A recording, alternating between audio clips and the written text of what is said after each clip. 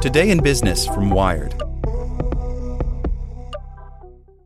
This podcast is sponsored by Ramp. Are you the decision maker in your company? Consider this. For the first time in decades, there's a better option for a corporate card and spend management platform. Meet Ramp, the only corporate card and spend management system designed to help you spend less money so you can make more. Most corporate credit cards offer points as incentives, but those points amount to less than their worth in real cash value. Ramp's business cards offer you cash back, real money in your pocket. Plus, you control who spends what with each vendor. And Ramp software collects and verifies receipts automatically, which means you'll stop wasteful spending and close your books in hours instead of days. Businesses that use Ramp add up to 5% to their bottom line the first year. If you're a decision maker, adding Ramp could be one of the best decisions you've ever made. And now get $250 when you join Ramp for free. Just go to ramp.com/easy. Ramp.com/easy. RAMP.com/easy. Cards issued by Sutton Bank and Celtic Bank, members of FDIC. Terms and conditions apply. As a longtime foreign correspondent, I've worked in lots of places, but nowhere as important to the world as China. I'm Jane Perlez, former Beijing bureau chief for the New York Times. Join me on my new podcast, Face Off, U.S. versus China, where I'll take you behind the scenes in the tumultuous U.S.-China relationship. Find Face Off wherever you get your podcasts. Here's today's spoken edition of Wired. Ethical Tech Will Require a Grassroots Revolution by Izzy Lapowski. Tristan Harris holds his iPhone in the air, so the whole crowd of educators, technologists, doctors, and researchers before him can see the virtual wasteland of his iPhone's home screen. Gone are the cluttered, candy-colored icons that a busy brain sees as digital snacks. In their place are but a few utilitarian apps, all set to the same bleak palette of black and white. Harris, a former design ethicist at Google, wants to show his audience how they too can make their phones as visually unappealing as possible, reducing them to functional tools rather than time-sucking toys. He's not going to preserve their eyesight, or as some self-help hack to squeeze more time out of the day. Harris is conducting this demonstration because he believes the way tech tools intentionally manipulate the mind has become an existential threat to human beings. Giving the iPhone a makeover is one way to wrest some of that control from their inhuman grip. I see this as game over unless we change course. Really, genuinely, Harris said on stage Wednesday at a conference hosted by the children's advocacy group Common Sense Media. We cannot live in this world. If the rhetoric sounds scary, that's intentional.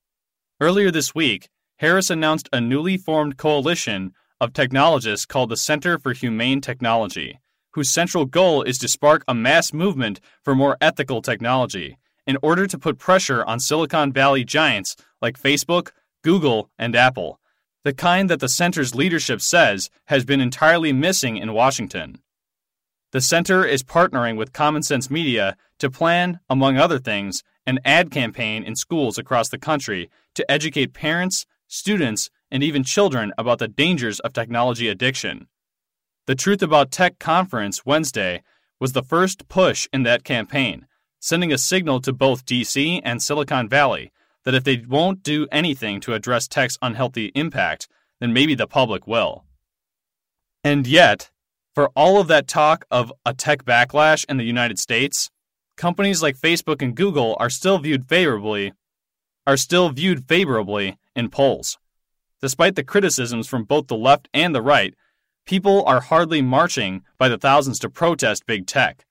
But Harris and other leaders say maybe they would, if they only understood the way these tools are tailor-made to make addicts of all of us, forever altering the way some 2 billion people on Facebook alone think, feel, and interact with one another. This is a version of climate change, Jim Steyer, the CEO of Common Sense Media and brother of the billionaire environmentalist Tom Steyer, said on stage. Just like we're watching the extraordinary changes in our physical environment, we're watching extraordinary changes in our social, emotional, and cognitive environment. If Wednesday's event hoped to provide a spark, it largely came in the form of detailing how a group of young billionaires have enriched themselves by altering the chemistry of kids' brains.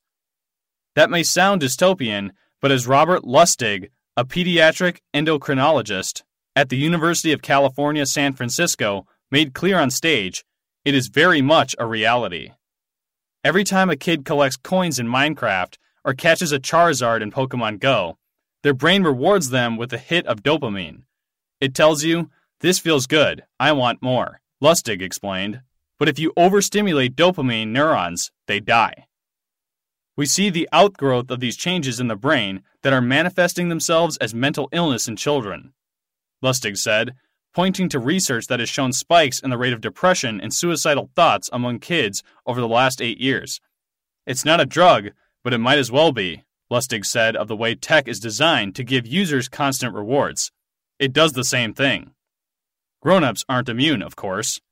Facebook's newsfeed algorithm targets the same pleasure centers as children's games, working behind the scenes to figure out precisely what kind of post you're most likely to like.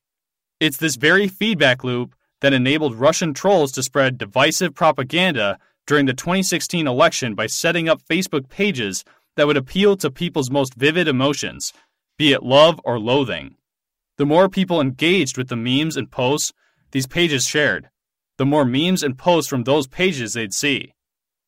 Over the course of the conference, a range of speakers, including Democratic Senator Mark Warner, referred to these negative effects as the unintended consequences of technological progress.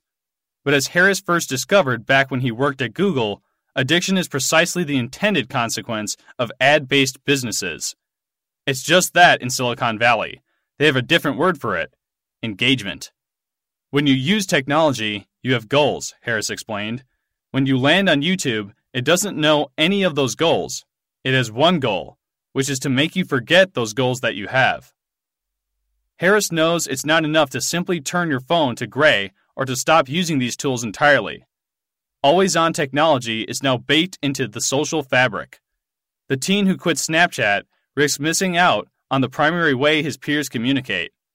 The employee who declines to answer her boss's after-hours email risks losing career opportunities, which is why Harris is calling on the companies themselves to redesign their products with ethics, not purely profits, in mind, and calling on Congress to write basic consumer protections into law. We live in an environment, this digital city, without even realizing it, Harris said. That city is completely unregulated. It's the Wild West. It's like, build a casino wherever you want with flashing lights and flashing signs. Maximize developer access to do whatever they want to people. Shouldn't there be some zoning laws? It's acutely apparent that those laws won't just happen on their own. They require a groundswell of public pressure on both tech companies and politicians. If there was ever a time to apply such pressure, it's this age of unprecedented activism. After all, if tech platforms are influencing the way people think about the world, the way they think about each other, and the way they think about themselves, then they're also influencing the way we talk about women's rights, the climate, and immigration. If we're going to fight over those issues, we might as well fight for a healthier arena. Without the ones like you, who work tirelessly to keep things running, everything would suddenly stop. Hospitals, factories, schools, and power plants, they all depend on you. No matter the weather, emergency, or time of day, you're the ones who get it done. At Grainger, we're here for you with professional-grade industrial supplies. Count on real-time product availability and fast delivery. Call, click Grainger.com, or just stop by. Grainger, for the ones who get it done.